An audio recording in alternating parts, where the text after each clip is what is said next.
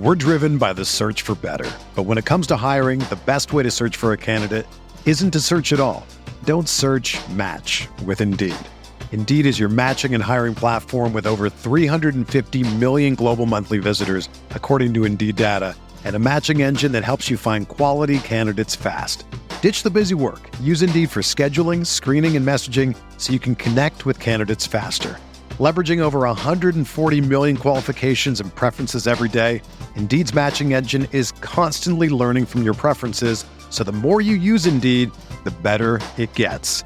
Join more than 3.5 million businesses worldwide that use Indeed to hire great talent fast. And listeners of this show will get a $75 sponsored job credit to get your jobs more visibility at Indeed.com/Blue Wire.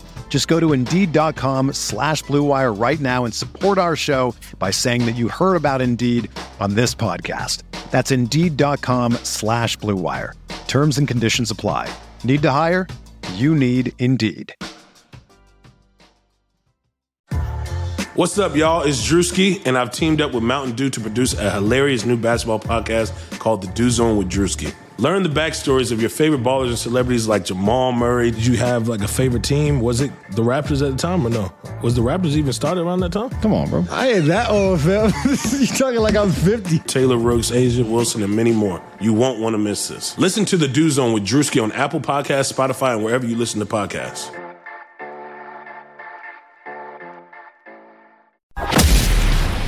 It's Chris-a-mania, brother. That's a great question. Look at you, man, with the powerful questions. Woo! This is the Chris Van Vliet Show. Chris Van Vliet Show.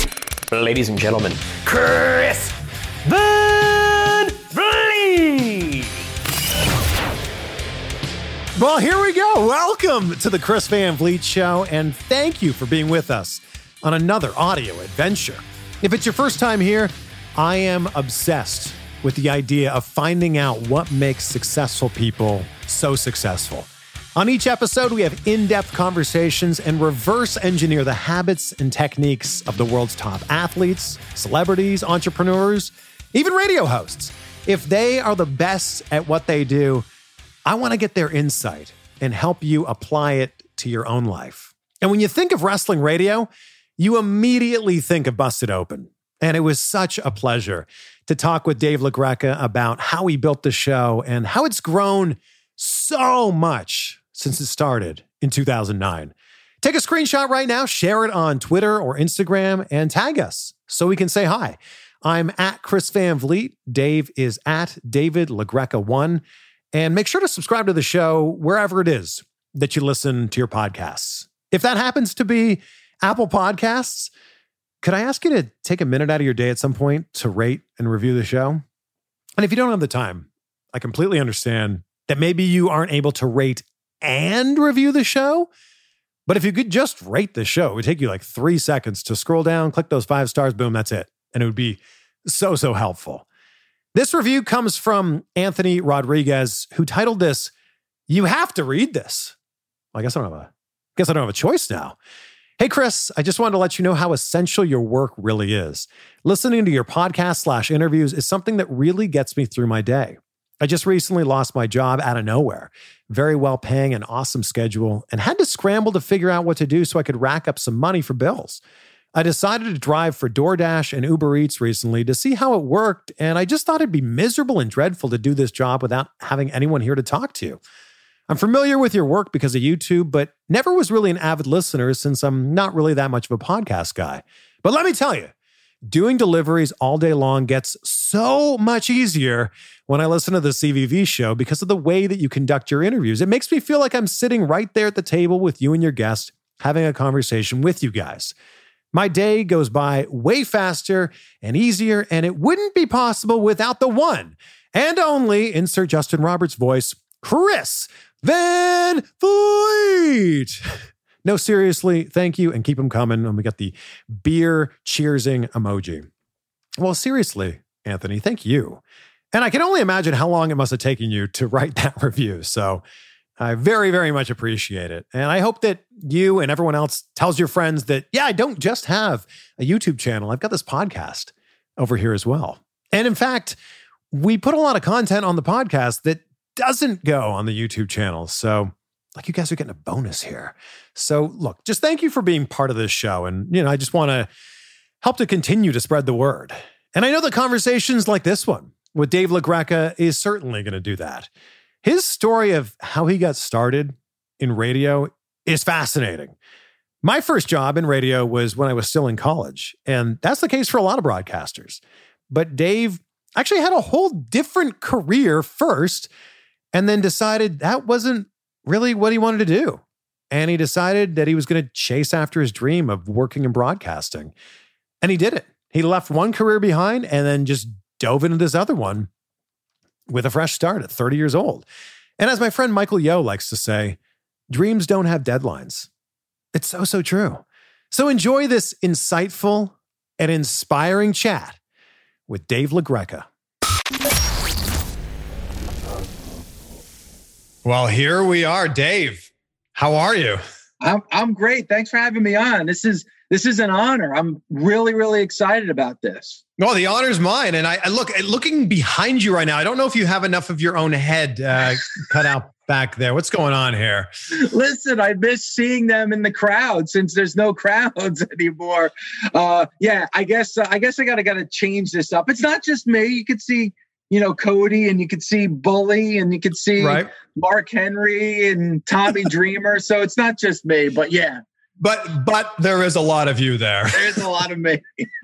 I feel like, you mentioned there's no crowds right now. I haven't been to a live wrestling show since February.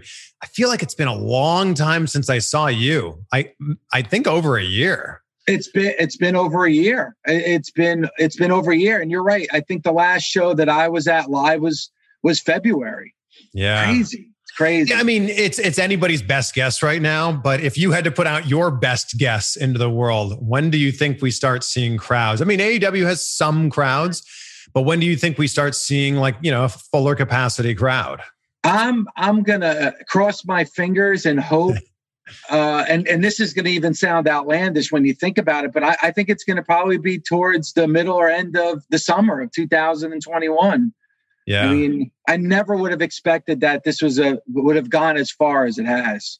But with that said, it's actually been really interesting watching how all of the different major wrestling promotions have dealt with this. So what's your take on that? I agree with you. If you would have said 2 years ago we would have hit a pandemic, I would be like, I was pulling out my hair and running around screaming. But I guess it's the spirit of us that we were able to just roll with the punches, evolve, and do what we can. Listen, there's so many people out of work. There's so many people that are sick. So many people have passed. And we've been able to really roll on. And it's crazy to think that pro wrestling, Chris, has never stopped. Think about it. It never took even a week off. And I think AEW has done a phenomenal job almost since the get-go. WWE has, I think, done a great job with the Thunderdome. And it's good to see Ring of Honor and MLW back doing shows as well. And, we're 8 months deep into this, Chris? And I've actually kind of gotten used to the fact that there is no fans. When I go back on the network or YouTube and I see a show from a year ago, 2 years, it's almost jarring seeing an arena full of fans now.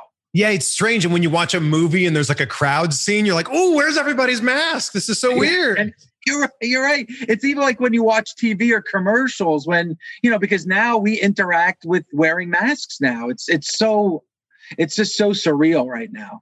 I think it's been really easy for a lot of people to dump on 2020 and say, oh, this has been the worst year ever. But, I feel like there's been a lot of silver lining. I did all my interviews up till the pandemic started in person. Zoom has afforded us the ability to do this. We're on completely opposite coasts right now.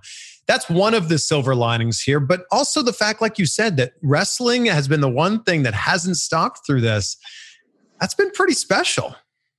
Yeah, and as a lifelong pro wrestling fan, it's great to see that before any other sports league was able to adapt, we adapted first, And Chris, this pro wrestling always gets dumped on. And it's good to see that, hey, you know what? We survived. We even thrived during this pandemic. So it's good to see that even when you look at the viewership and the ratings and the numbers, for the most part, it's about where it was prior to the pandemic. And I think it shows the loyalty and how diehard pro wrestling fans are.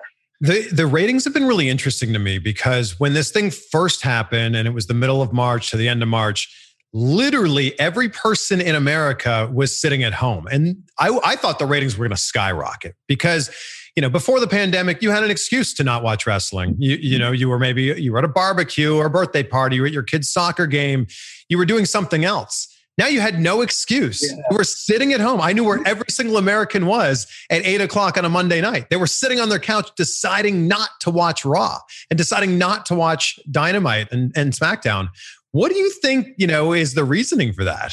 Well, I mean, we could get into Raw a little later on because there's probably other reasons why people have tuned out of Monday Night Raw. But I think at first, the crowd is such a big part of pro wrestling. Yeah. You could watch a football game and not even know if there's a crowd or not. Same thing with baseball.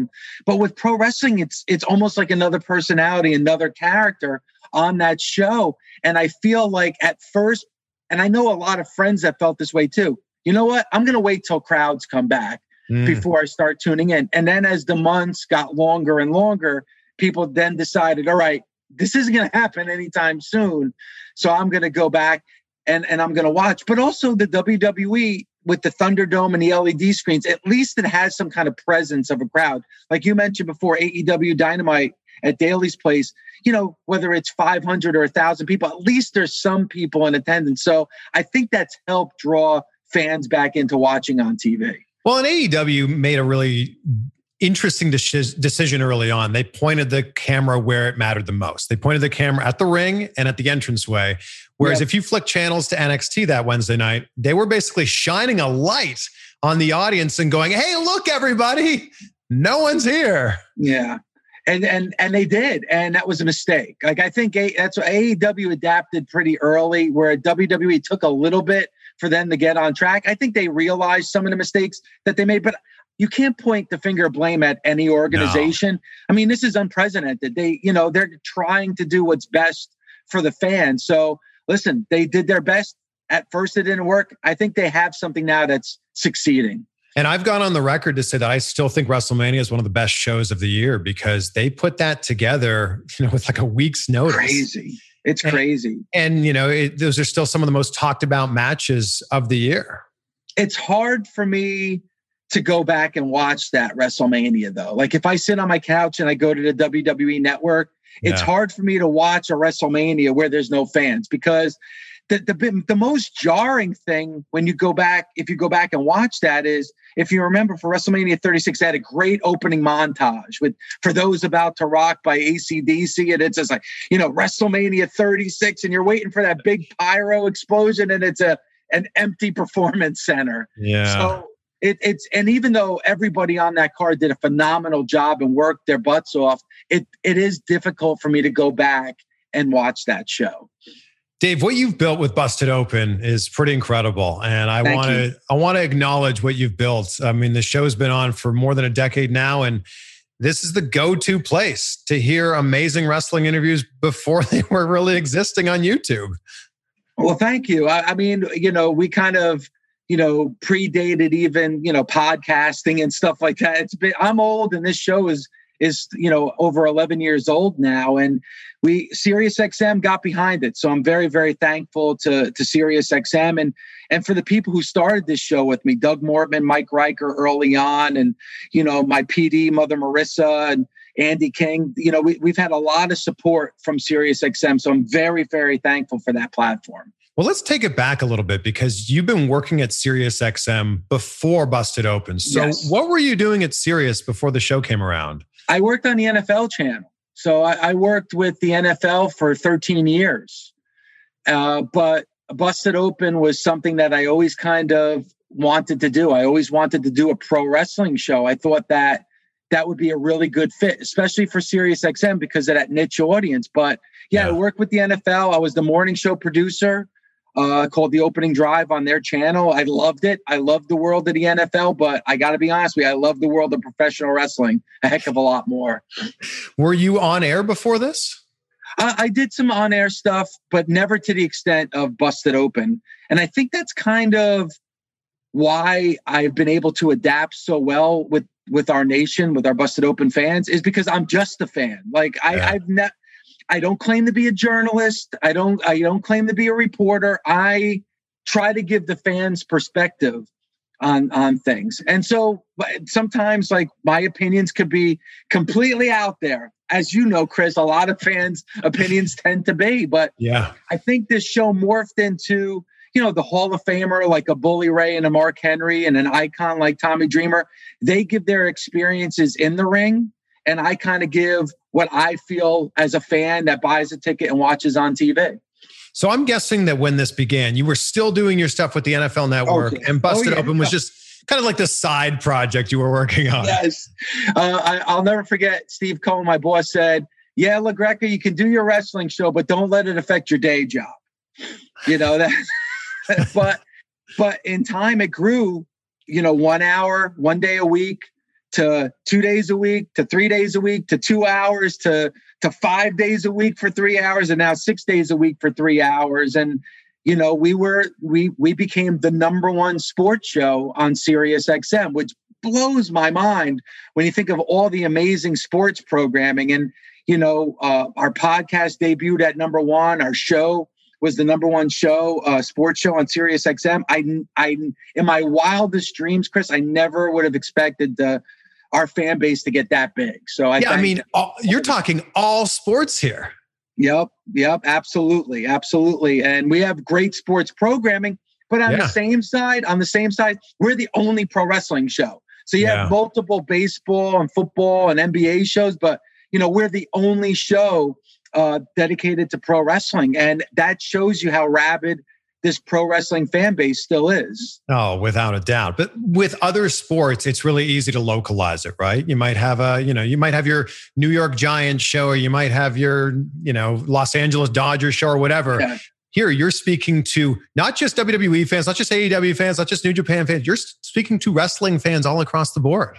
Well, Chris, you know this, like when I was working on the NFL channel, if we had an offensive lineman for the New York Jets on, the only people that are going to listen to that interview, hopefully, are New York Jet fans. Yeah. Other fans aren't really interested. But when you talk about pro wrestling, if you put Kenny Omega on the air, everyone's going to listen to that. Ric Flair, every wrestling fan is going to listen to that. So even if you're a diehard AEW fan, you probably still like the other shows and the other organizations, and vice versa with the WWE. So I think we're lucky in that respect, Chris, that, our fan base is probably going to listen and watch everything. You touch on an interesting thing, though, because ever since the advent of AEW, and we're coming up on, it's about 2 years since they announced it, January 1st, 2019. Ever since AEW came around, there's been this real divide of you're either a WWE fan or an AEW fan, and there's no in between. And the last time I checked, we were wrestling fans. When did that shift? Chris, it blows me away, and you couldn't be more right. I'll send out a tweet praising Dynamite, and people will call me an AEW mark and ask me why I hate the WWE. And if I say something good about the WWE, I'll get the same tweets from other fan bases. I honestly, Chris, I don't know. I'm 49 years old. I've been a pro wrestling fan for 40 years. When I was a kid, I watched everything. I watched any pro wrestling show that I can get my eyes on. I can't believe that the fan base is so divided like they are. It's amazing to me. And listen, we have a tough enough time with people outside our community, right? Like, people who don't understand pro wrestling hate on it. And I know for myself, when I was in school or work, I always had to argue with these people, fight off these people because they didn't get it. Yeah. I'm not used to that now, fighting with people within our own community. Yeah. And I can tell you, Chris, that I don't get paid by anybody but Sirius XM, but I have been accused of being on Tony Khan's payroll, Vince McMahon's payroll, Court Bauer's payroll. Like, it's crazy. I get paid by Sirius XM. My opinions are just the opinions of a fan, but I don't know where this started. I think what it is, Chris, is that a lot of people wanted the Monday Night Wars back. Like, I think ever since that ended, I think a lot of fans wanted that competitive juice is flowing once again. But I think what a lot of younger fans don't realize that when the Monday Night Wars were happening, that was a war between WCW and the WWF, not the fan bases. Yeah. Like, so, the fan bases watched both shows. Yeah. So I think like a lot of younger fans don't realize what exactly made the Monday Night Wars work. And listen, I know for myself, I'm so thankful that there is an AEW. Because Chris, for the longest time, the WWE ruled the pro wrestling world. It's good that there's another show and another organization that's successful and that fills arenas. So I don't understand where all the hate comes from. I would have to guess if the internet existed the way that it does exist now, if the internet existed in the late 90s, maybe the Monday Night Wars would have felt a little bit different. You're probably right. I think it is the culture of social media, and people like to get their opinions heard. They want to attract likes and retweets. So that probably has a lot to do with it. Maybe you're right. Maybe if there was, in the social media the way it is now in 1998, we would add the same thing then. Because when Impact was competing with Raw on Monday nights for, the short period of time that they did, it got pretty feisty. Like, Impact fans were like, can't believe you're watching Raw. WWE fans are saying, I can't believe you're watching Impact. It was crazy. Yeah. And again, I think that affected Impact because I think a lot of people didn't give Impact Wrestling or TNA Wrestling at that time, what the credit that they deserved.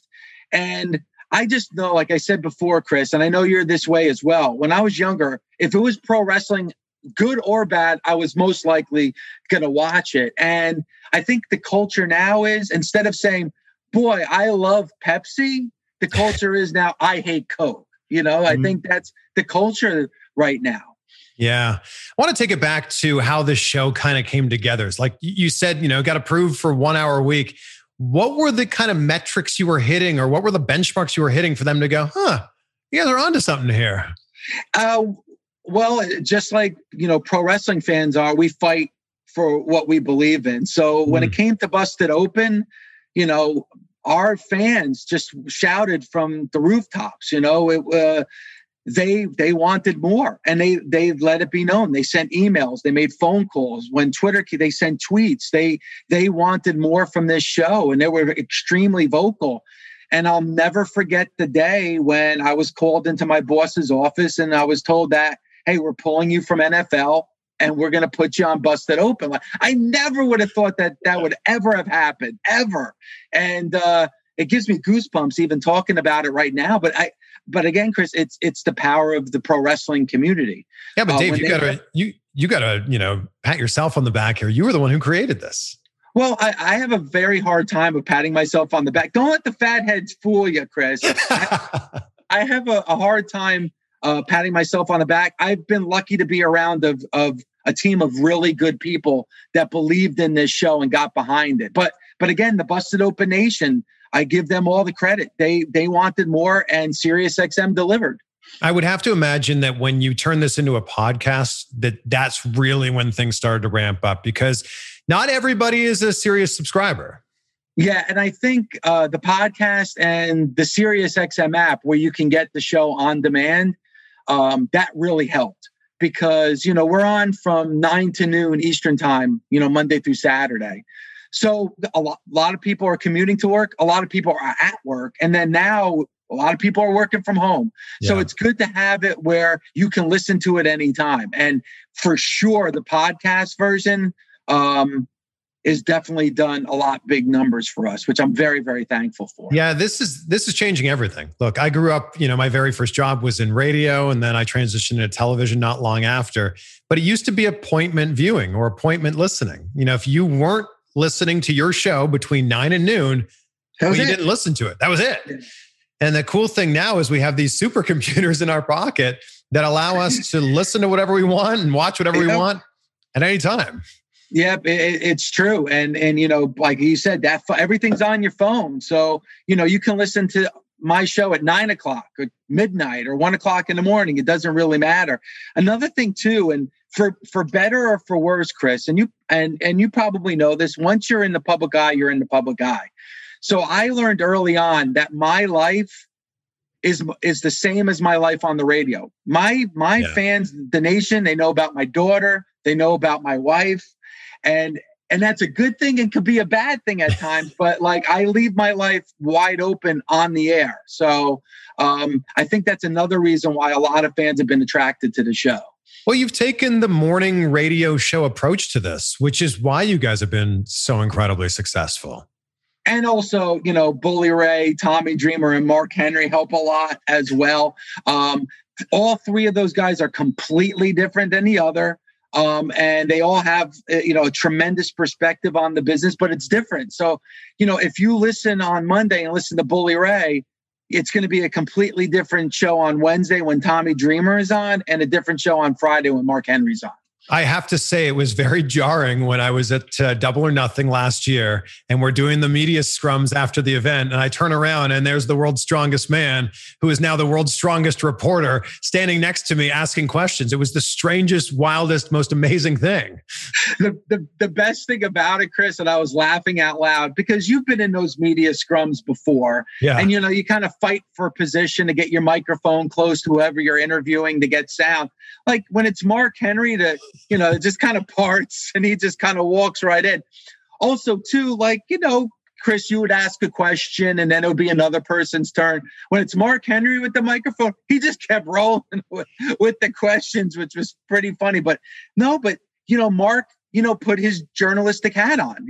Mark was not, you know, WWE performer, WWE Hall of Famer Mark Henry. He was host of Busted Open, Mark Henry. And I really appreciated that from Mark. You'll have to forgive me. They are testing the fire alarms here while we're doing this interview. Jeez. At least you know you're safe, Chris. That's all. At least I know I'm safe, but my ears are going to pop. My goodness. Hold on. We'll wait. We'll wait for this. Okay. Okay, good. I was curious if Mark got any sort of flack from WWE for appearing, on camera backstage of the WWE event. No, as far as I know, he or did AEW not. Event, sorry. Yeah, no, as far as I know, Chris, he did not. I know that Tony Khan really appreciated the fact that Mark, he wasn't expecting Mark to be there and to do that. So I think that kind of, surprised Tony Khan in a good way that, hey, you know what? Like, hey, this is must see. People are here, even a Hall of Famer like Mark Henry. But I don't think he got any flack at all. I think honestly, the WWE understands Mark Henry's role on Busted Open, which is fantastic that they're willing to, work with him on that. Yeah. What's been different for the show, other than the length of time that it's on the air? What's been different from the show in 2009 versus Busted Open that we see now? Well, in 2009, we probably had 12 listeners. And then now we have, the one thing is, when you first start, Chris, you have a small amount of fans. You almost know your fans by name. And then it grows and grows and grows, which is great because now you're reaching more people. It's hard for me. I still want to keep that contact with the nation, that they know that, hey, I'm still your friend. I'm still a fellow fan. But when things grow, that's probably the biggest adjustment for me is the sheer numbers. Yeah. We did our 10-year anniversary party in New York just before WrestleMania. It was the Saturday before WrestleMania 35, and we were doing it at a bar in the city. And I remember getting there about 2 hours before the show, and there was a line on 39th Street that went all the way to Fifth Avenue. No way. And I was like, wow. I mean, what I was like, and I saw that line. I'm like, oh no, don't tell me there's another event here. Like, and then I realized those were nation members waiting to come in to the restaurant. And it was a 600 max capacity for the restaurant. And we had 750 people show up. And like the owner came to me and was like, I'm going to have to call the fire marshal. Like, I don't know, like we've never experienced this type of crowd before. That was like the first time I realized, wow, like we're reaching people. We have that kind of reach. I don't think until that moment, until you physically see faces and people, you don't realize the reach that your show has. That's such an interesting point because you can see the numbers of how many people are listening or, watching if it's on YouTube. But then when you physically see what a few thousand people, maybe 10,000 people look like, you're like, My goodness. All these people are aware of what we're doing here? Yeah. It's crazy. It's exciting, but it was almost overwhelming for me because I just never attached the two. Like you said, it's usually just a number that's on a piece of paper. Yeah. But when you physically see the people, it means so much to me. Definitely one of my career highlights for sure. Everyone has such a different path in the world of broadcasting, and everyone has a crazy way to how they got their first job. What was it for you? How did you get your first break in broadcasting?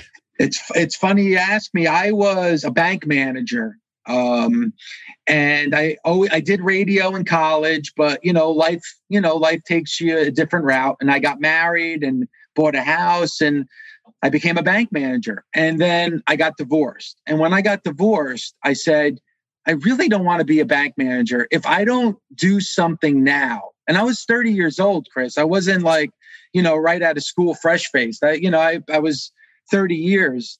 I said, if I don't make a choice now and try to do something different now, I never will be able to.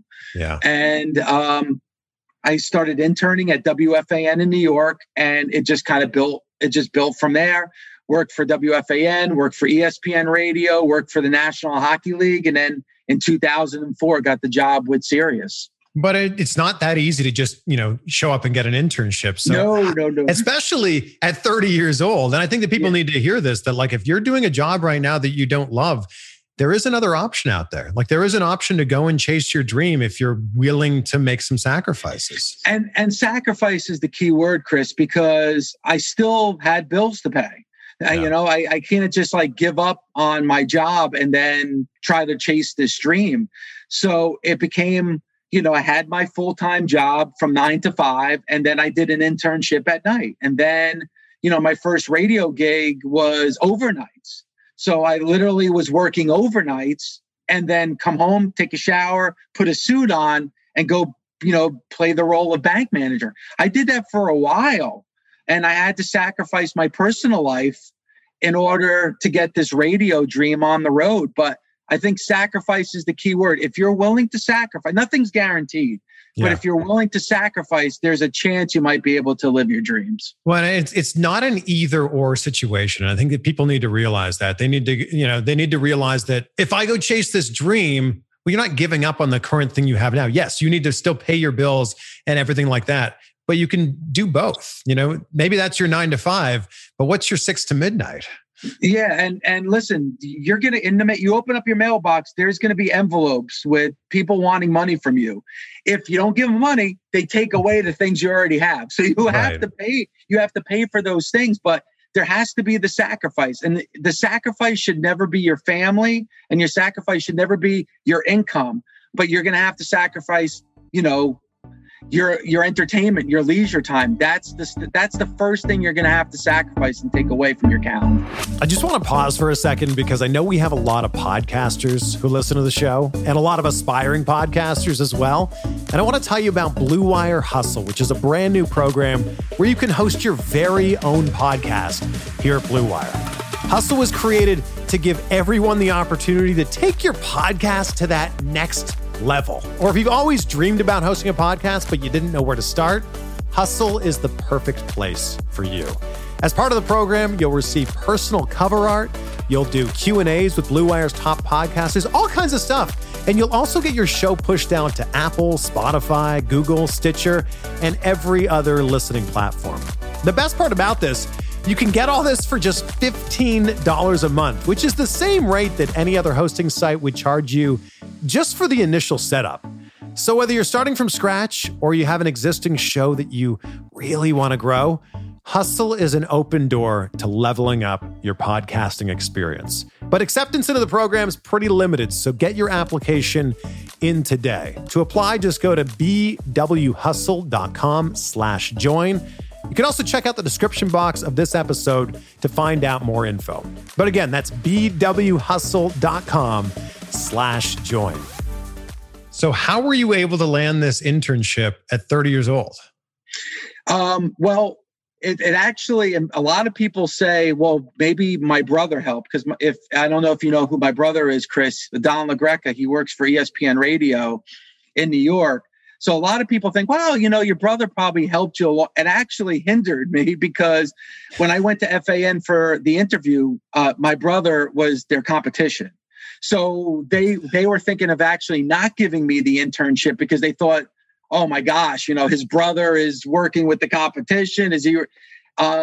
You have to win people over. You have to, when you get the opportunity and this is for anybody that's listening, when you get that opportunity, you have to show that you're the best. You have to show that you're willing to sacrifice. You have to show that you're going to be the hardest worker in the room. You have to have that message come across. It's difficult to do, but once you get, all you need is that foot in the door. Once you get that foot in the door, early on, Chris, I bought a photo album and I still have it. I have a photo album that I said, I am going to fill this photo album with moments of my radio career. I did that from before I even got the acceptance letter of getting this internship. I said, I am going to fill, that was my goal. And I have a shelf full of photo albums filled with great moments in my career. Don't take no for an answer. There's, if they want 6 hours, work 8 hours. If they want 8 hours, work 11 hours. If they want you to work Saturdays, work Sundays. Always go above and beyond. And write out your goals. What's your short-term goals? What's your long-term goals? I had a list of 5 short-term goals and I had a list of 5 long-term goals. And your long-term goals might look like that this is crazy, this is just a dream, but I fulfilled my short-term goals and I have fulfilled my long-term goals. So there is a way. I love that you're saying this stuff because people will look at someone like you who has a very successful show and go, oh, you just got lucky, happened by accident. The fact that you're saying, no, I broke this down into small goals and bigger goals and I crossed them off as I made them happen. I think it's so important to realize that that's how this process works. All you have to do is call my best friend, Ellie. My best friend, Ellie, who I've been friends with since grade school. He's still my best friend to this day. He'll tell you what I sacrificed because there was months and months where he just didn't see me. Like we were used to hanging out almost on a nightly basis. And there was a long time where I just didn't see him. And so he always says that because people bring that up and he'll always be the first one to say, no, you have to understand that it's not luck, it's hard work. Is there luck involved sometimes? Sure. But I would say it's 10% luck and 90% hard work. Yeah. And I think I say it all the time, vague goals get vague results. And it's super important to be specific on what it is that you want and where you're heading. Otherwise, you're getting into the car and you're just going to end up driving around aimlessly. Yeah. And I actually get a little emotional when I talk about it because, Chris, and I'm sure you have your story too. There's things you've had to sacrifice. Sure. There are things that probably could have made you, that was going to make you happy, but you had to sacrifice those things in order to do this, what you're doing now. And I wouldn't trade anything in for what I'm doing now. I'm sure you say the same thing. I'm living a dream. Yeah, my story is interesting. I mean, I live in a different country now. I'm originally from Canada, and of course, there's a lot of sacrifices. But like you, I wouldn't trade anything, Dave, because it's put us in the position that we're in now to be able to do the thing we enjoy every single day. Absolutely, and being able to watch pro wrestling and talk about it and people actually listen to what I have to say. It's great. And to work with Bully Ray, Mark Henry, and Tommy Dreamer, again, I got a great team and, Ed Robinson and Gabby Laspisa, like just people that really work hard for the benefit of a good radio show. When you say that people are actually listening to what you say, what has been the opinion you've had that has been the most controversial or got the most criticism? There was the WWE. This is going back years ago, Chris. The WWE came out with a list of I think it was the top 20 greatest superstars. The greatest wrestler of all time to me is the Nature Boy, Ric Flair. They had Shawn Michaels number 1. And I said on the air, Shawn Michaels is overrated. Ooh.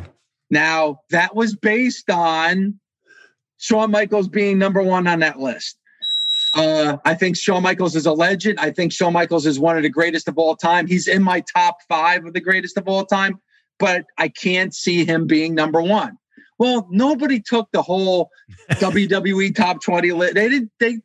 All they heard me say was Shawn Michaels overrated.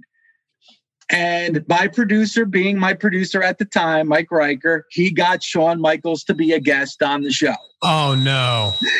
So I had to bring that up. And to bring that up to Shawn Michaels on the air was awkward, difficult, but I had to do it because it created so much controversy. Wow. What did Shawn say? He said, well, who do you think is number one? And I said, Ric Flair. And he goes, go back and watch our match from WrestleMania 24. He listened to what I said in that match. And I said, okay. Oh, that's interesting. Yeah. You know, speaking of the interviews you've done the one that I want to do more than anyone. You've interviewed Vince McMahon. I'm curious to know what your conversation with Vince was like. Yeah, I got to speak with him. It was right around the time when he was giving away $1 million, every Monday night on Raw. I don't know if you remember that. That's going back to the early days of Busted Open. And, I'm an old school NWA territory guy. So the one conversation that we had was about how he kept those territories alive, at that time. This was pre-WWE Network with DVDs. Like, he could have squashed all that. He could have just said, hey, pro wrestling started and ended with the WWE, and kind of just pushed all those territories to the side. But instead, he put out documentaries and DVDs, with them, and they live on the WWE Network. So we talked a lot about that, and just kind of comparing him to the other major sports and how he's able to maintain and keep that popularity. But most of what we talked about was just old school pro wrestling. I mean, I have such a reverence for Vince McMahon and such an appreciation for what he's built. I mean, Dave, you and I wouldn't be having this conversation right now if it wasn't for Vince McMahon. Chris, have, as a fan, I have a love-hate relationship with Vince McMahon. And the reason being is that being an old school NWA fan and an old school territory fan, he basically ended that whole system, for better or for worse. Listen, I mean, obviously for the better. I mean, we never would be seeing sold out stadiums for pro wrestling if it wasn't for Vince McMahon. But, and you can look this up and your viewers can look this up. There is a day that will live in infamy in pro wrestling, and that's Black Saturday, July 14th, 1984, when I put on Georgia Championship Wrestling to see Gordon Soley and instead saw the face of Vince McMahon on WTBS. And that was kind of the push of the WWF going to a national product and kind of the end of the old school territory system. Well, I mean, NWA is back. And I guess you could argue now with the fact that anyone can upload a video to YouTube, territories could really come back now. You don't need a major broadcaster behind this anymore. Yeah, and I think there's certain minds, Court Bauer, even Triple H, they have that old school NWA mentality.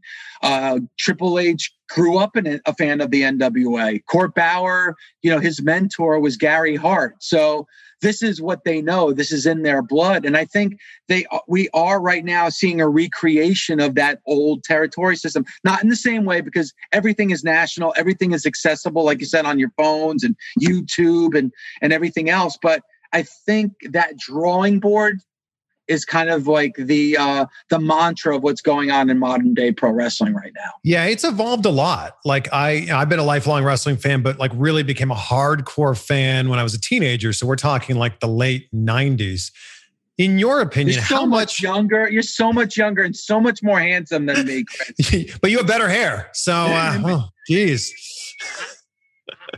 So how much would you say as a fan it shifted over these last 20 years? And how much more do you think it's going to shift over the next 20? Well, I think what the big shift now is, it's when you grew up, like you said, first started watching in the late 90s, it was more about character and personality. I think now it's more about the athleticism. It's not really about the larger than life characters. It's almost about, well, are they relatable to me? Mm-hmm. Whether it was the 80s with the Hulk Hogan or the 90s with The Rock, over the top personalities and characters. But now it's like, hey, Kevin Owens, a little bit relatable to a lot of pro wrestling fans. And I think relatability, but definitely the athleticism more than the over the top character. And I'm looking forward to see where pro wrestling goes. Pro wrestling definitely evolves every 10 years. We see it evolve. So I'm interested to see where pro wrestling is going to go next. I love the fact that in all the years that I've been a pro wrestling fan, women's wrestling is the best that it's ever been across the board, Chris. Like, you look at NWA, AEW, NXT, the WWE, like this is really some of the best things, some of the best wrestling that we've ever seen since I've been a fan in 40 years. Are you of the belief that so many wrestling fans are of the belief that wrestling used to be better back when? Are you of the belief that wrestling was better and should we be nostalgic for that time? I kind of believe in looking forward instead of looking back. But listen, I'm an old school fan and I'm very nostalgic when it comes to pro wrestling. I think the art of storytelling and development of stories and being patient and that slow burn of a story, I think was much better back when I was younger and watching pro wrestling. You saw stories develop for months. Yeah. I think a lot of it is the monthly pay-per-view. You now see storylines that only last a few weeks because you have a monthly pay-per-view. And I think things are rushed. Case in point, a Carmella in a ring with Sasha Banks for a championship on a pay-per-view when, for 8 months, she didn't have any singles matches. Like, why not bring Carmella back, develop her character, tell a story about Carmella, let her have matches, and then work her way up the ladder to have a match with Sasha Banks. So I think, when I look back, I think the athleticism and the match quality is probably better now than it's ever been, but the art of storytelling was definitely better 25, 30, 35 years ago. This might be a difficult one to answer, but if you had to put your finger on just one, what is the worst wrestling storyline in your opinion of all time? Wow, the worst. Well, there's some bad ones now.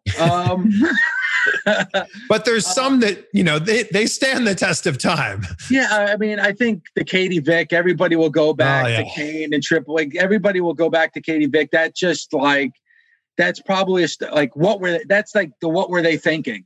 What could you possibly be thinking that you thought that this was a good storyline? That's probably the worst one. One that kind of frustrated me from right now, Chris, is the Lana storyline. You see Lana go through a table for 9 weeks and then, you got the TLC pay-per-view. So I'm guessing Lana's going to put Nia Jax through a table and then she's pulled from the match.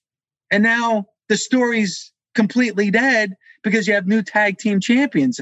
I scratch my head. I wish, even whether it was good or bad, if you're telling a story, end the story, finish that storyline before you move on to something else. Yeah. Look, all wrestling organizations do this, but WWE especially wants you to just kind of forget. They want you to have the goldfish memory sometimes of that storyline that we never wrapped up. Don't worry about that. Yeah. And whether it's Rowan with a spider in the cage or, things like that, I think we've become programmed, Chris, to forget. It's so funny when I go back and I watch pro wrestling from the 80s or the 90s. It's so funny how I remember everything. But then I watch a story from the beginning of 2020 and I was like, oh my God, I completely forgot about this. So I feel like we're almost programmed now as fans to forget. I'm still trying to figure out who was behind GTV 20 years ago. There was never a payoff to that. The Raw general manager all those weeks and all those weeks. It was Hornswoggle, wasn't it? Yeah. Hornswoggle is just the answer for every storyline. Why not? He lives under the ring, so he's always there. He has that kind of access. You see a very different side of Bully Ray than I think a lot of fans do, and I experienced this. I've interviewed him many times, but I experienced this in the really long interview that we did. Is there's so much more than meets the eye with Bully Ray, and I feel like where Mark begins and where Bully ends, the lines are very blurred.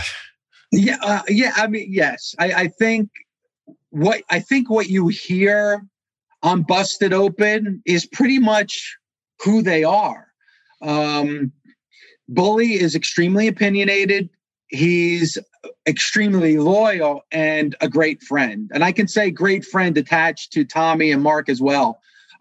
Tommy Dreamer is closest to me as far as he's just a fan. Like he'll text me at 1:00 in the morning about some, Thunderbolt Patterson match that he just watched from 1982. And Mark Henry reminds me of like my buddy that, whether it was in 8th grade or, senior year in high school, he's a prankster. He's just a jokester, they're all very, very different, but to all three, I say they're extremely loyal and just amazing, great friends that I'm so blessed to have in my life. It almost seems like Bully Ray is too good at playing his character because, I've experienced this many times. People think that he's actually like a mean person. He's not a mean person, but you don't want to get him angry. But I would not call him a mean person.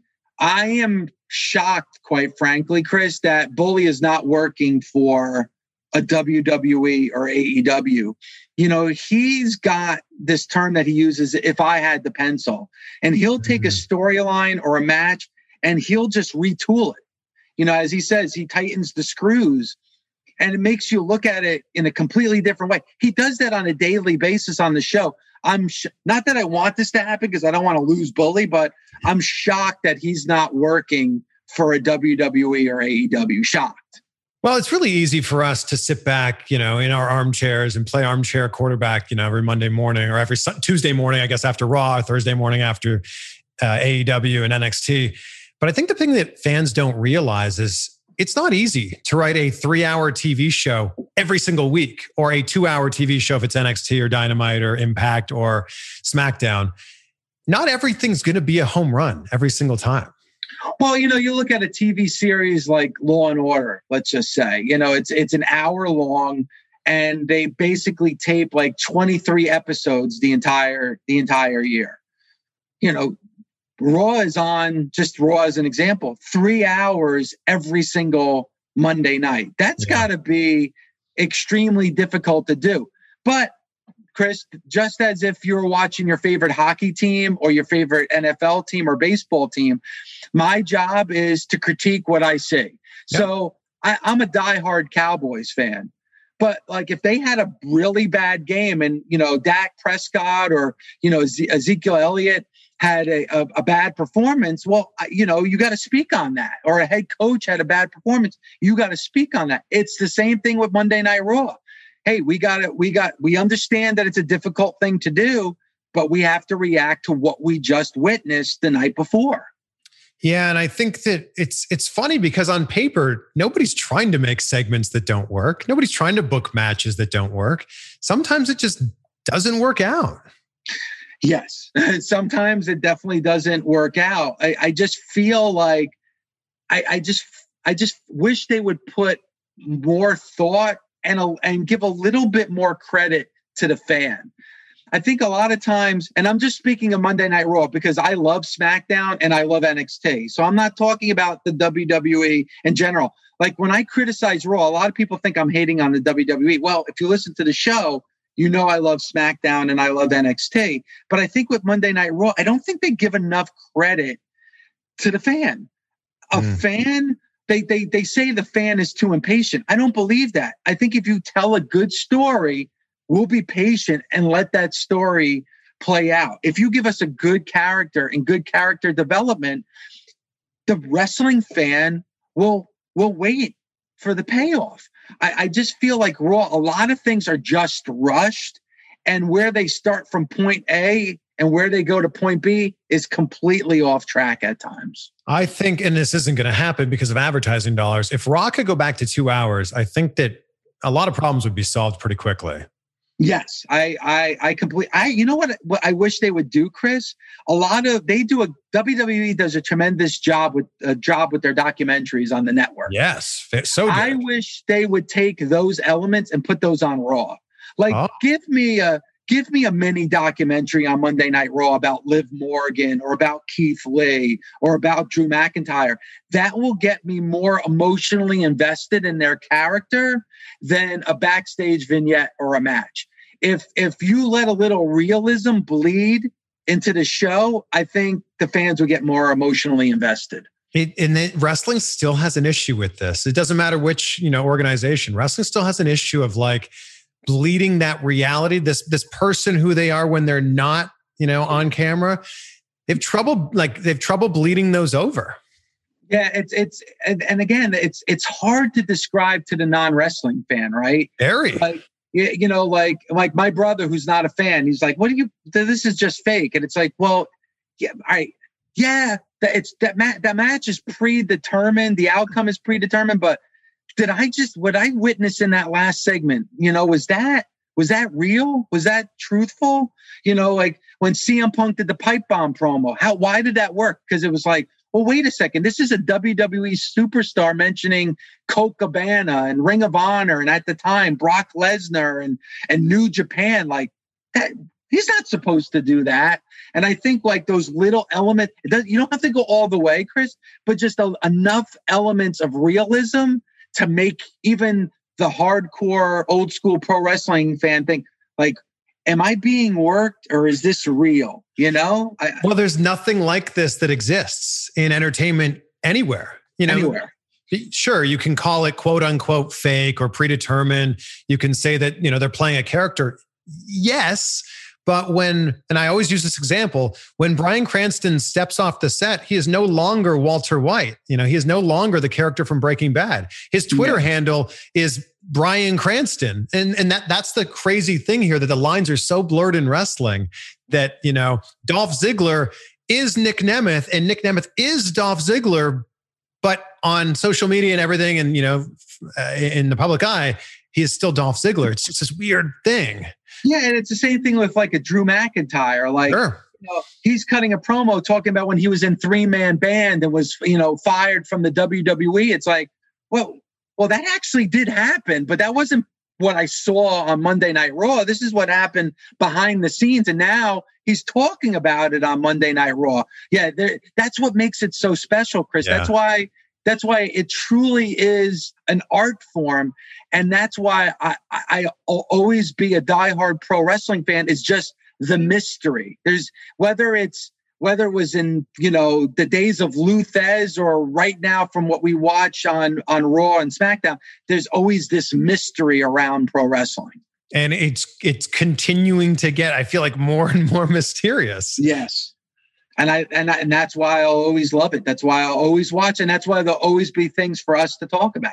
Yeah, and that's why you're able to be on 6 days a week. Yeah, it's crazy. It's 3 hours, 6 days a week. You would think there's not enough wrestling to go around, but there's enough wrestling to go around. So I don't know if people understand how difficult it is to make even 1 hour of radio. And the fact that you guys have 3 hours of radio every 6 days a week, it's 18 hours of content a week. That is not an easy task.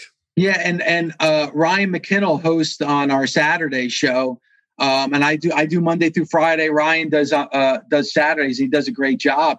But you know what, Chris? In some ways it is difficult, but in some ways it's so easy. Like there's days, probably more often than days that there aren't, where I could go another hour. Like we'll have a conversation going, and it's like, all right, the time's up. And I was like, well, I still had this to say, and I still wanted this to say. And the biggest thing, Chris, that's being on live radio that makes the biggest difference, that it's not just an original podcast, but that it's live in the moment, is callers. it's two-way talk. So we take calls and we're able to do that in the moment live, which is a huge help when not only filling time, but also developing topics as they go along. I want to thank you for, on occasion, you've shouted out my interviews, and that's the coolest thing for me. So thank you for doing that. Jim Ross told me early on, and I don't even think if he remembers this or not, it was very early on, and he was always so great with his time.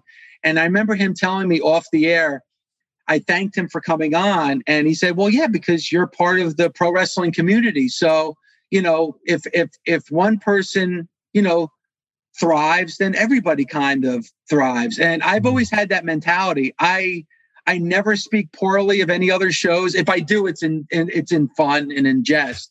But Chris, I want your show to be successful. I want Alicia Atout to be successful. Sam Roberts, Jim Ross's, Conrad Thompson. I want everything with pro wrestling to succeed. That's the message I want to get across to fans when it comes to AEW and MLW and Ring of Honor. Don't hate on something. Don't ever wish that something would go away. Like Impact, I watch Impact every week. I want it to do well. Yeah. Because the more these other things do well, the more that we're going to do well as a community. I want the whole pro wrestling community to be successful and strong. Rising tides lift all ships. And I think that people need to realize that. Rising tides lift all ships. WWE getting better is better for everybody. AEW getting better is better for everybody.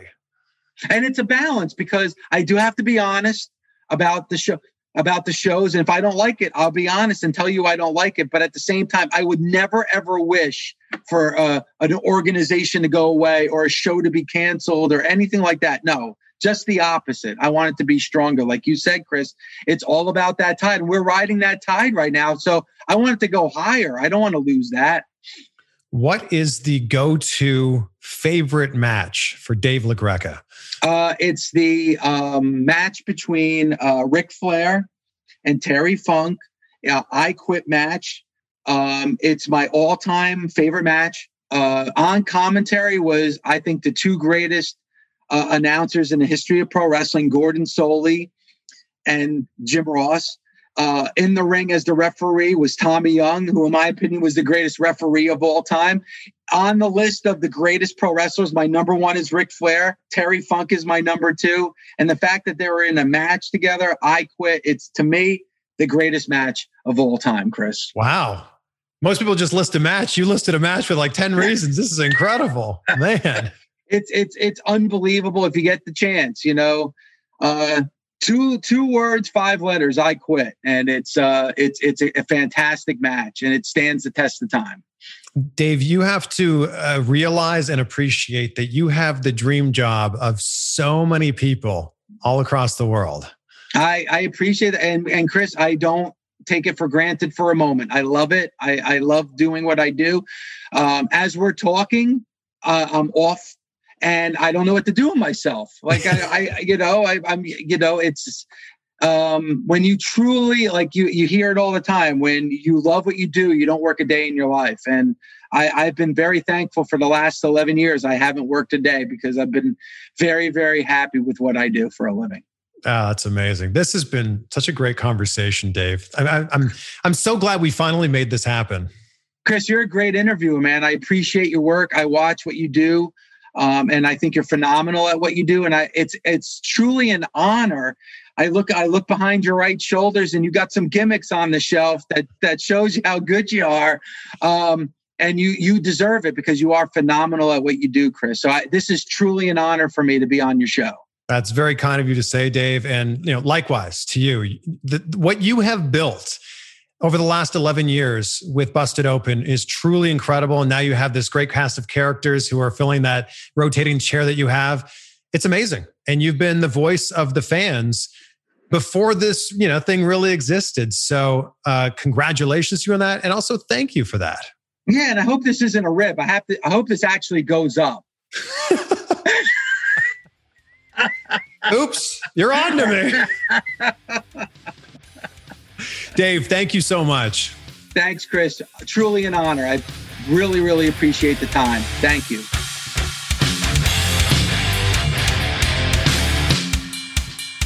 Well, there you go, my friends. And I think a word that immediately comes to mind from this conversation is patience. I mean, think of how patient Dave had to be to get his start in radio, and then to be patient as Busted Open was, kind of a side thing because he was doing his main job at SiriusXM and doing Busted Open on the side, and then how patient he had to be watching it grow from 1 hour, 1 day a week to what they have now, which is 6 days a week, 3 hours a day. It's incredible. And radio is not easy. I said this in the Sam Roberts interview, but it's not easy. Filling 3 hours every single day is tough work. But Dave, along with Bully Ray, Mark Henry, and Tommy Dreamer, make it look so easy. So my hat's off to them. And I love this quote from Joyce Meyer, who says, "Patience is not the ability to wait, but the ability to keep a good attitude while waiting." Be great. Be grateful, my friends. We will see you on the next one for some more insight. Everyone is talking about magnesium. It's all you hear about. But why? What do we know about magnesium? Well, magnesium is the number one mineral that 75% of Americans are deficient in. If you are a woman over 35, magnesium will help you rediscover balance, energy, and vitality. Magnesium supports more than 300 enzymatic reactions in your body, including those involved in hormonal balance. From functional medicine doctors to mental well-being and female hormone experts, we all know that magnesium is the one mineral to improve all aspects of well-being and health. But which one? Magnesium Breakthrough from Bioptimizers, the trusted choice recommended by leading experts with 7 best-absorbed forms of magnesium to ensure your body receives the support it needs for overall well-being. Go to bioptimizers.com/balance today and use code BALANCE10 for 10% off. Support your journey to wellness at bioptimizers.com/balance. Magnesium Breakthrough from Bioptimizers, your foundation to optimal health and vitality.